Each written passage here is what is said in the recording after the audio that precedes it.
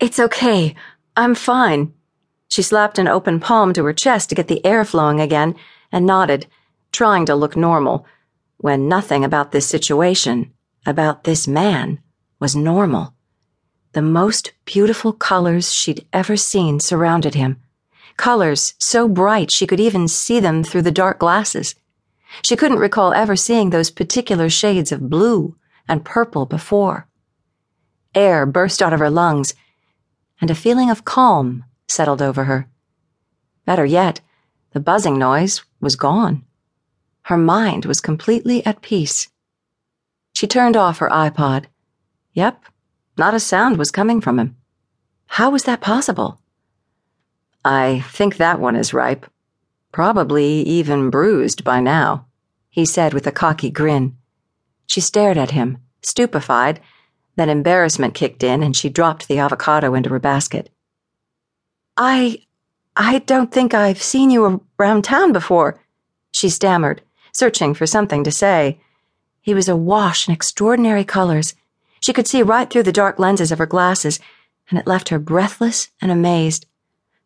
That would be because I just got here. I've been hired to oversee the remodeling of a new shop opening in the village. Tamara's Candles and Incense. Oh, nice, she murmured as her tongue thickened in her mouth. Obviously, it had been too long since she'd talked to people, especially men. Drop-dead gorgeous men. You realize there's no sun outside, he said, staring at her glasses. Geez, was it really that dark out? Preparing herself, she slipped off the glasses and dropped them into her basket. The man's aura was more startling than she'd first thought, and he had the most incredible bluish-gray eyes she'd ever seen. You have beautiful eyes. You shouldn't hide them, he said, staring into them with such intensity that a warm flush filled her face. No one had ever said anything like that about her eyes before, and she didn't quite know how to respond, so she didn't.